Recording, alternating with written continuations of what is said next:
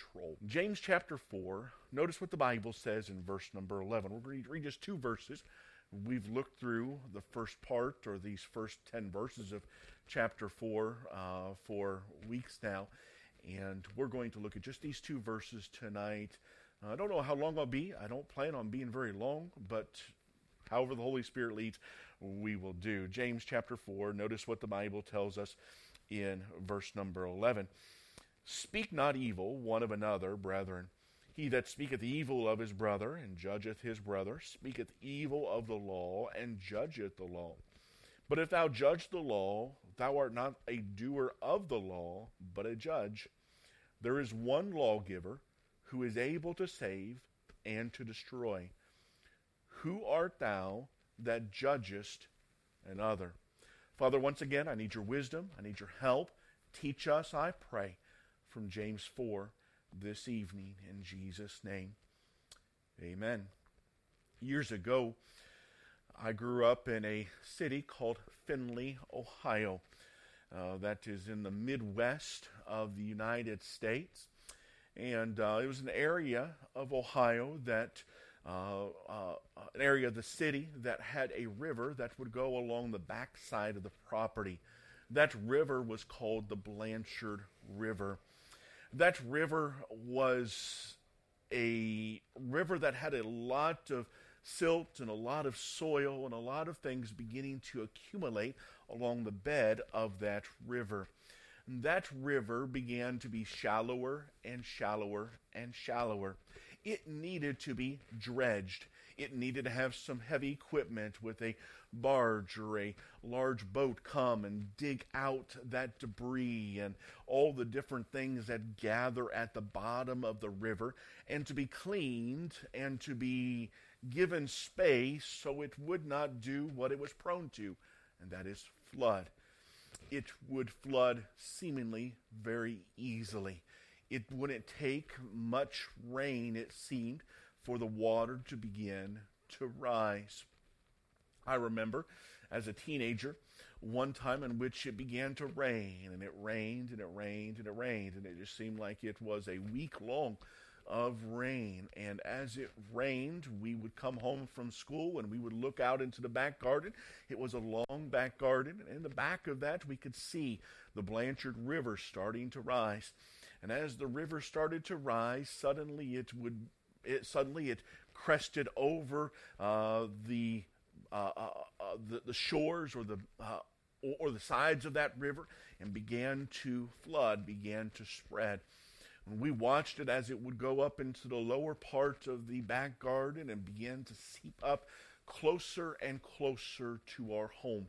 Our home was thankfully on the first level, and so it was above the ground floor there, and so we thankfully were not concerned, hopefully, with our things. It was a tall ground floor.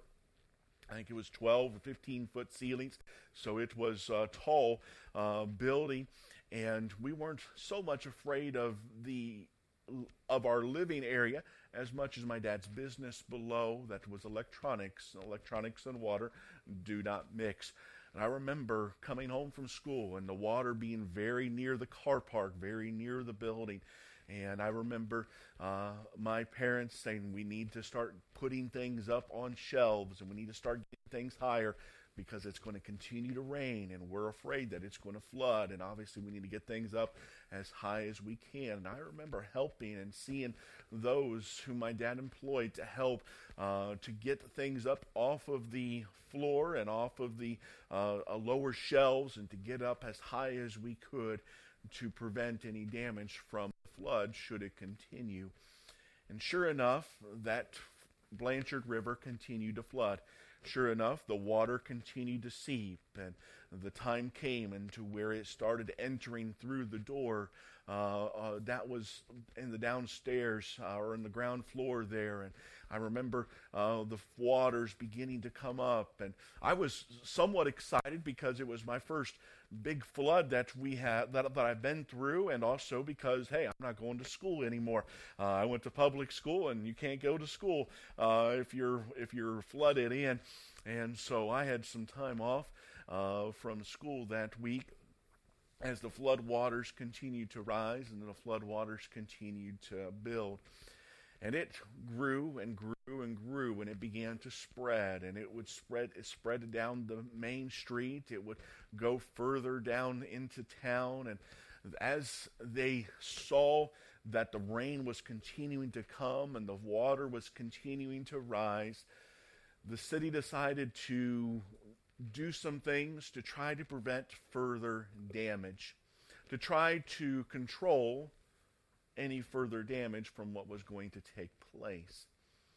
And they did so by taking sandbags and flood barriers and began putting it not only just on the streets, but down properties and across property lines, and tried to limit how far the water would go into town by putting up these sandbags and these barriers to try to redirect and to contain the water so it would not damage more than what it already had. They were in the process of trying to control further, or to prevent further destruction. These controls certainly were put in place. These things were certainly done to try to limit damaging further things.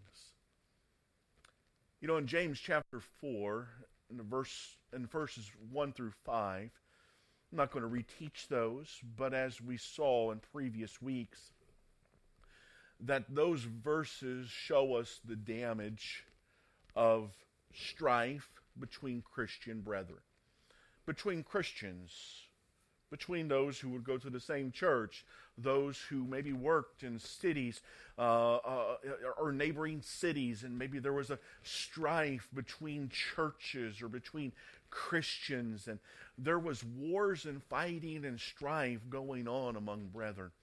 James addressed that. He told us how that was damaging and was spreading, and it was causing destruction.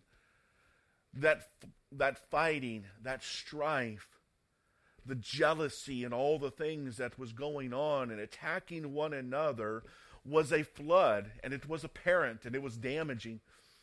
You see, it wasn't not only my family that knew the flood was there. Everyone in the city, everyone in the town was aware of the news that the Blanchard River was flooding. And the water damage was taking place. It was apparent.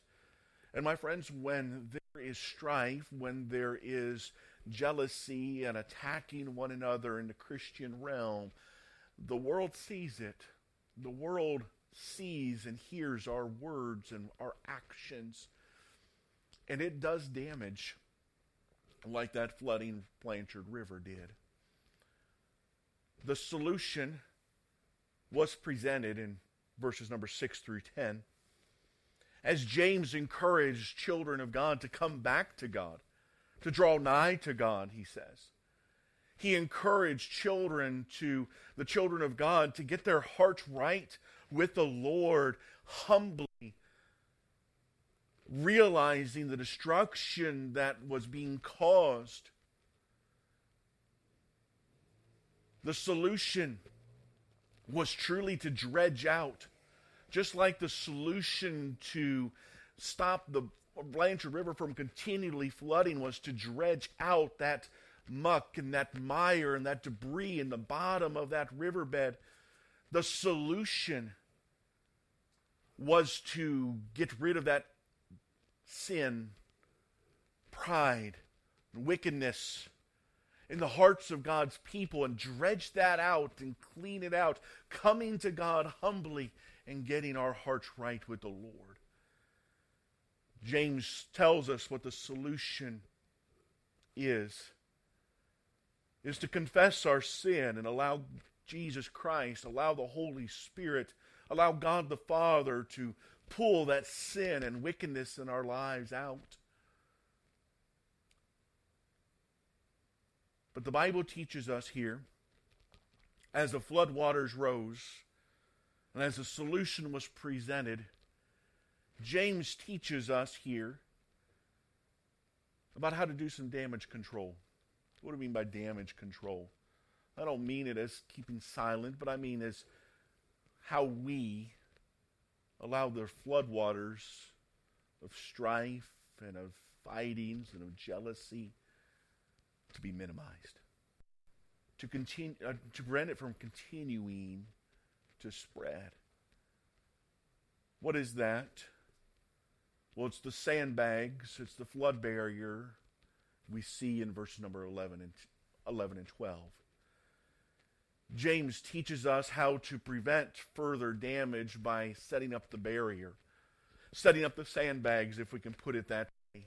From the flood waters that was damaging and was well known and was apparent not only among the church and churches, but among even the world, as they were seeing Christians behave in a way that was very apparent, that was not what God desired.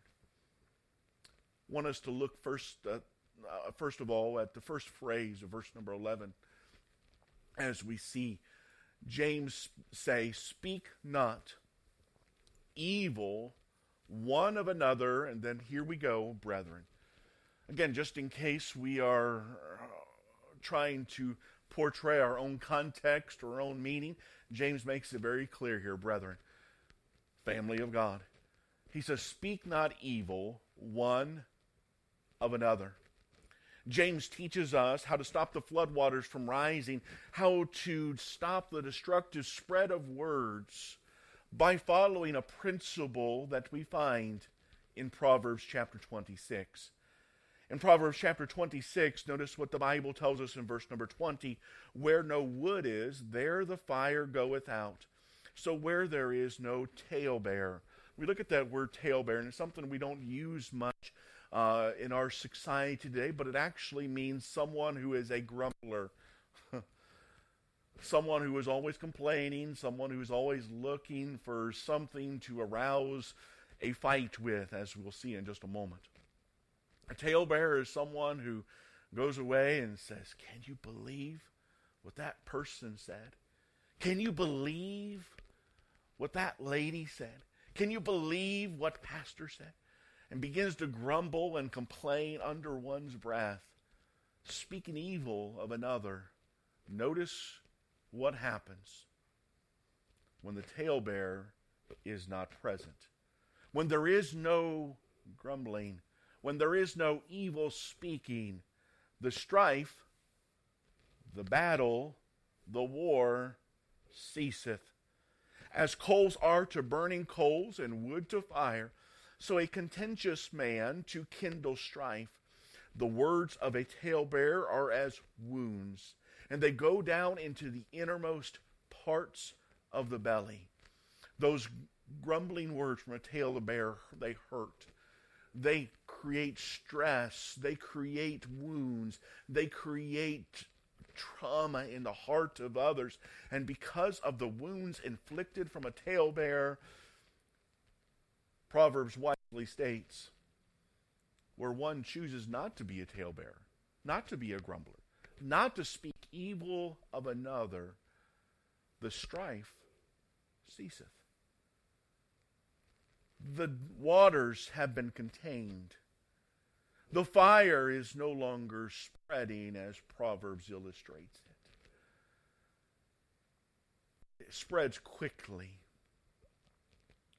A negative word spreads much faster than a positive word. Now, how sad that is. But how much we look at it today among the media. How much encouragement do you get from going to the BBC? Not much. When's the last time you read a report on the BBC and said, "Praise God, that's exciting"? Probably not this week, or this last month, or in the last decade. Very rarely do we ever see positive news? What is it? It's negative. Why? Because negative news sells. Negative words spread quickly. The Bible teaches an Old Testament example found in 1 Kings 13. I'm going to read for just a moment here the words of another preacher named Alexander White. Let me just read to what he has written about 1 Kings 13. It was in a high day of idolatry at Bethel, and all the time Bethel, of all the cities of Israel, was one of the most ancient and most sacred. Bethel, as its name bears, was none other but the house of God. And it was the very gate of heaven. Bethel was built on that very spot on which their father Jacob had slept and dreamed when he was lonely, when he was on his lonely way to Paddan Aram. And it is that very heaven out of which the ladder was let down on Jacob's pillow that is today to be darkened by the unclean incense of Jeroboam's altar fires. It was a brave step in Jeroboam to set up his false gods at Bethel, of all places in the land. And he needed a stout heart and a profane to support him as he stood up to kindle with his own hands the heathen fires of idolatry and impurity at Bethel. And behold, there came a man of God out of Judah by the word of the Lord unto Bethel. And Jeroboam stood by the altar to burn incense. And the man of God cried against the altar of the Lord and said, O altar, altar. And then he foretold the fall of the altar, and with it the fall of him who stood in his royal robes that day, ministering to his unclean gods at that altar. And how Jeroboam's hand was withered that moment, how it was healed immediately at the intercession of the man of God. How Jeroboam invited the prophet to come home with him to eat and to drink and to get a reward. And how the prophet answered the king that he had the command of the Lord neither to eat bread nor to drink in that polluted land, but to return home to Judah as soon as he had delivered his prophetic burden. All that is to be read in the 13th chapter of 1 Kings. At the same time, we are not told so much as this great prophet's name. He was wholly worthy thus far to have his name held up aloft along the names of Samuel and Elijah themselves. For he stood up alone against Jeroboam and against all Israel and nailed the curse of God to Jeroboam's altar under the king's own eyes. He would hold his name in more than royal honor if we knew it. But for some reason or other of her own, the Bible holds his great name back. This great man of God comes out of a cloud. He shines for a splendid moment before all men's eyes, and then he dies under a cloud. Alas, my brother, come home with me and refresh thyself. But the man of God said to the king, If thou wilt give me half thine house, I will not go in with thee, neither will I eat bread nor drink water with thee. So he went another way, and returned not by the way that he came to Bethel. Just as the man of God is setting out to go back to Judah with a hungry belly indeed, but with a good conscience, we are taken by the hand and are led into the house of an old prophet who dwells at Bethel.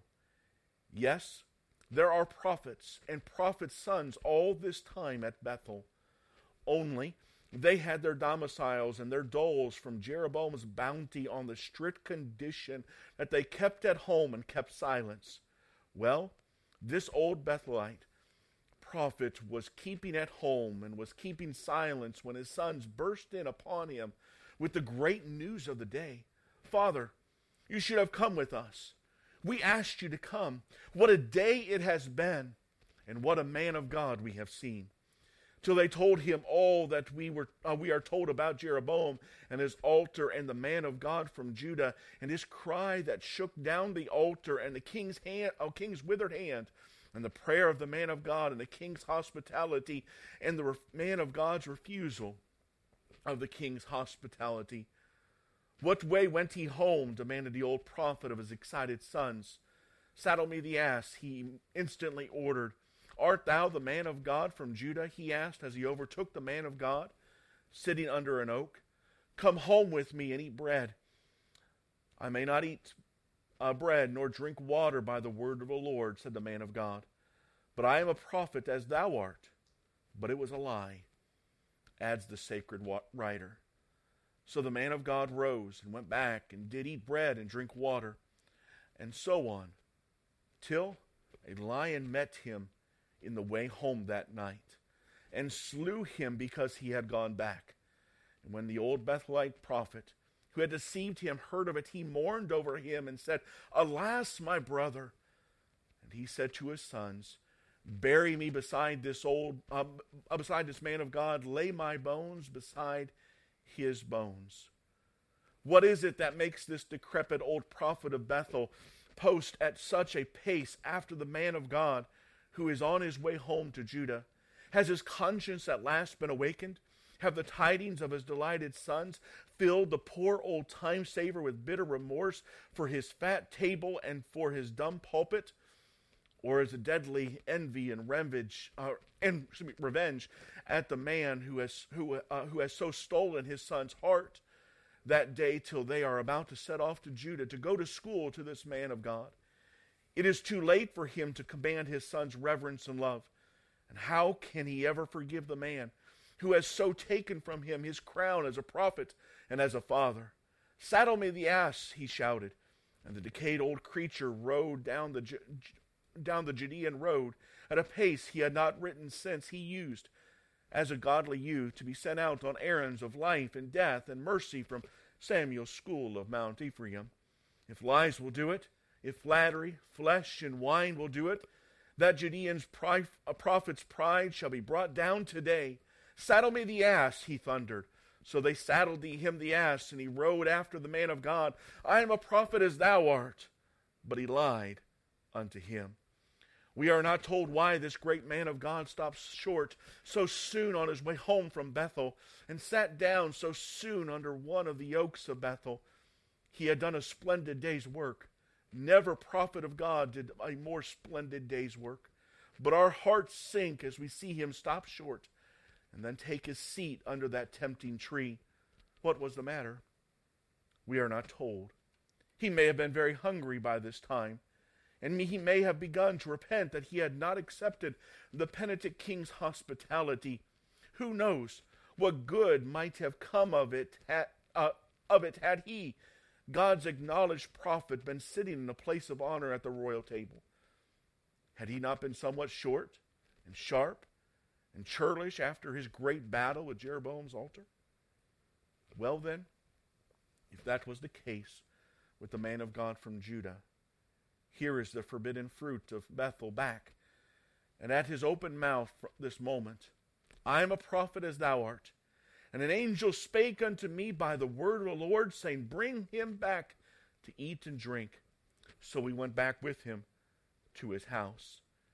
It was surely a little sin, if ever there was a little sin, to sup that Sabbath night at an old prophet's table, and that, too, on the invitation of an angel. But the lion that met the disobedient prophet that night did not reason that way. Bury me, said a remorseful old man to his son standing in tears round his miserable deathbed. Bury me in the same grave with the bones of the man of God out of Judah. And the old prophet's sons so buried their father, in an awful grave that was in Bethel, with an awful epitaph upon it. Now suppose this. Suppose that you were buried on the same awful principle, in whose grave would your bones lie, waiting together with his, till the last trump to stand forth before God and man together. And what would your epitaph and his be? Would it be this? Here lie the liar and his victim? Or would it be this? Here lie the seducer and the seduced? Or would it be this? Here lie the hater and him he hated down to death. Evil speaking is destructive. David Livingston is well aware of the destructive words and was well aware of the destructive words that Christian brethren can give, speaking evil as a talebearer, grumbling and complaining and backbiting others. David Livingstone's wife died a premature death in African soil, thanks to the backbiting tongues of some people in the white settlements of Africa. My friends, there's a barrier that James so wisely sets before us, and that is to speak no evil of one another. No evil. No unkind word. No slight grumbling. No bit of mumbling. Speak no evil of one of another. Oh, if we watched our tongues, how that would transform a church, a Christian family, a marriage.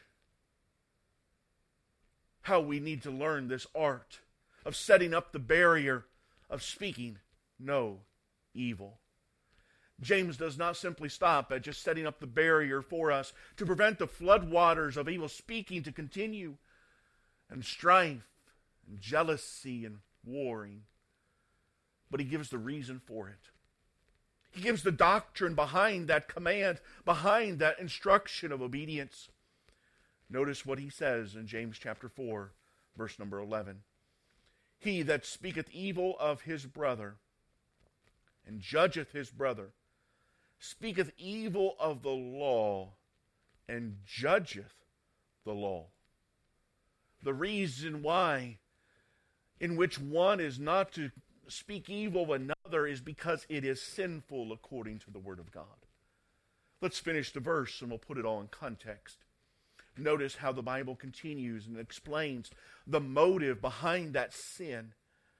But if thou judge the law, thou art not a doer of the law, but notice these words, but a judge. Why is it wrong to speak evil of one another? Why is it wrong to speak evil of a Christian brother, a Christian sister, whether it's one in your own household or whether it's in the church of God or whether it's someone serving and laboring for Christ, preaching the gospel of Jesus Christ? Why is it wrong to speak evil of another? Because when we do so, when we choose to do so, we are entering into a position, into a territory of that of judge. We are entering into a territory that is not ours to be in. You see, the territory of judge is not for ours to trespass into. It's not for ours to avoid the warning signs and to disregard those things and tramp into that area of judgeship. For the Bible teaches us that there is one judge and his name is God.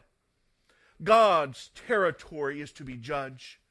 He sees the motives. He knows the reasons.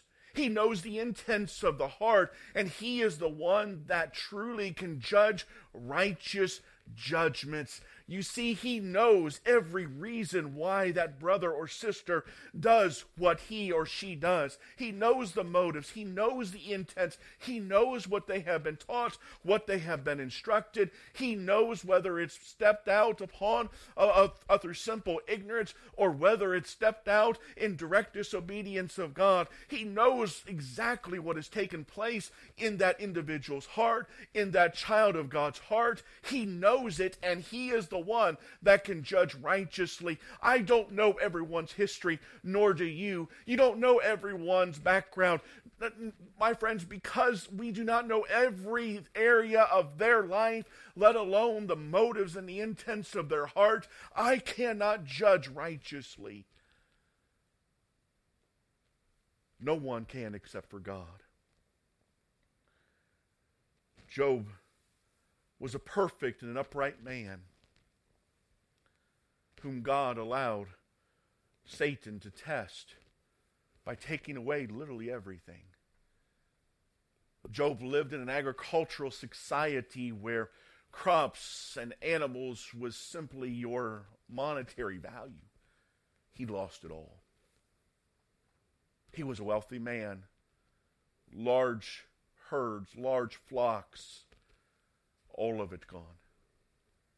His family, all of his children were taken from him. All of them were killed tragically. Job's health was diminished. The Bible teaches us that even the relationship with his wife, his best friend, began to be troubled. Job went from enjoying the blessings of God to now suffering or enjoying another blessing. But it was a blessing of sorrow. Job had 3 friends. His friends came upon the news, sat with him for 7 days, not saying a word, just simply sitting with him, seeing the brokenness of his heart, seeing the deep wounds inflicted upon his spirit. And then they began to speak. Job's friends began to critique him harshly. They began to judge him by stating over and over again that there must be some blatant and wicked sins in his life for all of this to happen to him. They were truly unmerciful in their judgment upon Job. And when they had finished slandering Job, God spoke. And when God spoke, all of their merciless judging was put to silence. At the end of God speaking, Job stood forth. Not only vindicated that he had done nothing wrong, as the Bible calls him, and God testified of him, a perfect and upright man, one that eschewed evil, but he was also purified by fire. God turned to Eliphaz, seemingly the chief of the 3 friends whom criticized and spoke evil of Job. And God began to address Eliphaz by this statement in Job 42. In verse number 7, and it was so, that after the Lord had spoken these words unto Job, the Lord said to Eliphaz the Temanite, My wrath is kindled against thee, and against thy 2 friends, for ye have not spoken of me the thing that is right, as my servant Job hath. Therefore, take unto you now 7 bullocks, 7 rams, and go to my servant Job, and offer up for yourselves a burnt offering, and my servant Job shall pray for you. For him will I accept, lest I deal with you after your folly, in that ye have not spoken of me the thing which is right, like my servant Job. These quote-unquote friends of Job were guilty of doing exactly what James 4:11 had stated. They spoke evil, stepping into the role of judge and, in their eyes, jury. And they were ready to lay the conviction down of condemnation upon Job, but God says, you don't know the full story. I know the full story. I can judge righteously. How many times do we enter into that friend status of Job? We think we know. Does God have to expose to us how little we do know? James now finally gives us some guidance, some direction in this truth of speaking no evil, of not stepping into the area of judge. But notice what he says in verse number 12 now. There is one lawgiver who is able to save and to destroy. Notice this question. Who art thou that judgest another? James says, who do you think you are? There's one judge. There's one lawgiver. And his name is God. He is the one who knows every detail. He is the one that truly can judge righteously and know and has the power, the absolute power of life and death in his hands. He is the one that gave the law. He laid it down. He is the one that knows all the details, all of the facts, all of the history, all of the motives and intents of every heart. You see, James had seen this very thing play out in the church in which he pastored. In Acts chapter 10, turn there with me and we'll be done this evening. I want you to see a situation in which truly illustrates what we have seen in James 4 so very well. There's a reason why the Holy Spirit of God could use James to write these very words, because he had seen exactly what he penned played out before him. Maybe he was even privy to it. Notice what the Bible says in Acts chapter 10, verse number 1. There was a certain man in Caesarea called Cornelius, a centurion of the band called the Italian band, a devout man and one that feared God with all his house, which gave much alms to the people and prayed to God always. He saw in a vision evidently about the ninth hour of the day an angel of God coming into him and saying unto him, Cornelius. And when he looked on him, he was afraid and said, What is it, Lord? And he said unto him, Thy prayers and thine alms are come up for memorial before God. And now send men to Joppa and call for one Simon, whose name is Peter. The Bible teaches us that there was a man who was looking to how to get saved. He didn't know how to put his faith and trust in God. But he knew God and he trusted God. He needed some direction, and his heart needed some instruction on who Jesus Christ, the Savior, is, so he could get saved. And God gave him instruction to go and see a man by the name of Peter. Immediately men went from Cornelius' house to find Peter. And as they went to find Peter see a vision, the Bible teaches us. A vision of a great sheet filled with all kinds of meats that were forbidden for he as a Jew to eat according to Old Testament law. And they were presented before him. And the Bible teaches us that a voice said, Eat. Peter was hungry, the Bible speaks of. But Peter looked and said, No, I am not going to eat. The Bible tells us in verse number 15, upon the second time of seeing this vision, of seeing this situation of a great sheet filled with meats of all kinds that he would not have eaten or would have been forbidden to eat. In verse number 15, the Bible says, And the voice spake unto him again the second time, What God hath cleansed, that call not thou common. God was trying to move Peter's heart.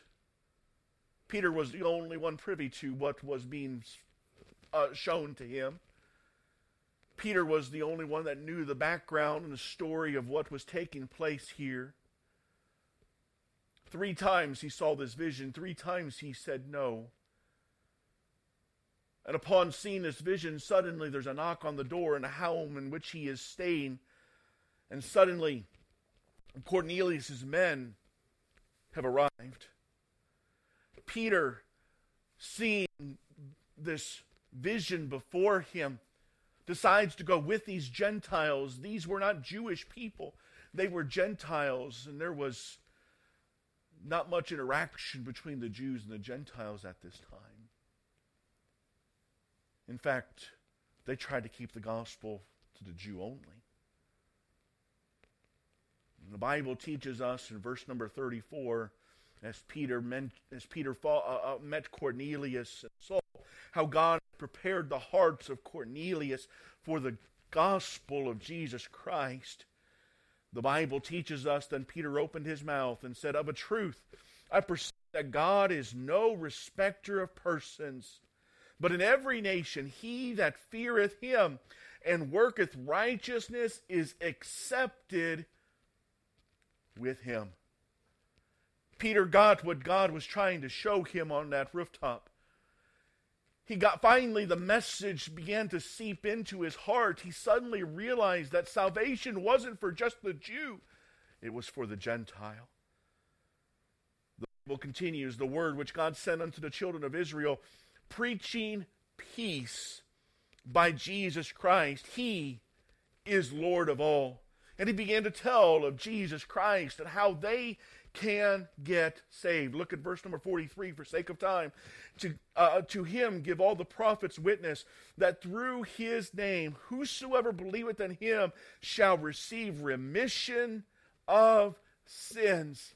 He says if you put your faith and trust in Jesus Christ, if you believe on the Lord Jesus Christ, that he came by way of the virgin birth, that he did live for 33 and a half years, that he did die on the cross, a sacrificial death, that he was the lamb that paid the price for our sins. His blood was shed, but his blood didn't stay on that cross. It was applied on the mercy seat of heaven. And if you trust not only in the death of Jesus Christ on the cross and how he was broken and how his blood was shed for you, but believe in how Jesus Christ rose again, you can know Jesus Christ as Father, as friend, as Savior. Notice what happened. In verse number 44, while Peter yet spake these words, what happened? Peter's still teaching, preaching to them. The Holy Ghost fell on all them which heard the word. Peter's teaching them, and as Peter is teaching, suddenly these people are saying, "You know what, Peter, we believe. We trust in God. We trust in Jesus Christ," and they got saved. They became born again into the family of God. Oh, what an exciting moment that must have been. What incredible opportunity that was to see these people so willingly and so openly accepting of Jesus Christ. Peter finishes his conversation with the Cornelius and his family, sees them baptized, and then heads home. When he heads home, look what greets him. Did Peter do anything wrong? No, he did everything right. He did exactly what God told him to. He preached the gospel of Jesus Christ. But then he gets home. Look at verse number 1 of Acts 11. "And the apostles and the brethren that were in Judea heard that the Gentiles had also received the word of God." Well, wait a minute. Isn't the gospel just for the Jews? And Peter's gone into the Gentiles. Peter's told those who are not Jewish about Jesus Christ. Their concern caused them to question. When Peter was come up to Jerusalem, they that were of the circumcision contended. They were at strife. There was a heated debate. There were some heated words. Going back to James 4, a war, a contention was had in this church. With him saying, "Thou wentest into men uncircumcised, and didst eat with them." But Peter rehearsed the matter from the beginning, and expounded it by order unto them, saying. Peter begins to relay his story. These people are not happy with Peter. You went to the Gentiles, you ate their food, you gave them the word of God. What are you thinking, Peter? What are you doing? What were they doing? They were doing exactly what James 4:11 says. Speaking evil, stepping in to judge. They did not know the full story. They didn't understand that God was the director of it all. And as Peter relays the full story of what is going on, he concludes in verse number 15. Notice it with me. And as I began to speak, the Holy Ghost fell on them as on us at the beginning. Then remembered I the word of the Lord, how that he said, John indeed baptized with water, but ye shall be baptized with the Holy Ghost. For as much then as God gave them the like gift as he did unto us, who believed on the Lord Jesus Christ, what was I that I could withstand God? He said, what did I do wrong? God told me to do it. It wasn't for me to stand in the way of preaching the gospel of Christ. I did everything God told me to. What did I do wrong? Why am I evil spoken of? And as they heard the story, and as they heard of the words from Peter, notice what happened. Look at verse number 18 and we're done. When they heard these things, they held their peace. They spoke no evil of their brethren. And then what did they do? They chose to what? Glorify God. Saying, then hath God also to the Gentiles granted repentance unto life. Thank God he's granted Gentiles repentance unto life. I'm thankful salvation isn't for just the Jew. It's for the Gentile. It's for everyone. God so loved the world. And these Christians finally understood that what they were upset about was what God had directed Peter to do. I wonder how often good motives are mistaken by good people because we choose for a moment to step into the role of judge. Why was that taught? Why was this spoken of? Maybe it's because God said it. And that individual was just simply teaching the Word of God. Following the Word of God. Maybe it's different than what you and I perceive it to be. Maybe it's different than how you or I would teach it. But if they're a born-again child of God, why don't we fall on our knees before a holy God if we think there's some error? If we think there's something wrong? Why don't we fall on our knees before a holy God, the judge, and ask for him to intervene? Ask for him to teach and to train and to guide. Who are we to set ourselves up as friends like Job and begin to bring harsh criticism and an unmerciful spirit in conversation when God is the judge? And he alone can judge righteous judgment. Sometimes when conviction hits our hearts, we jump to conclusions.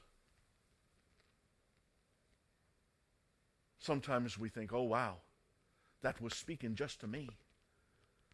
That was formulated just for me. And many times, just the Holy Spirit of God teaching and directing. Understand, we don't know the full story. But by faith, we can go to our God, and we can trust him that if there is wrong that is being spoken, that he is the one that can correct. He is the one that can righteously judge the situation. That takes faith. That takes a trust in the Lord. Brethren,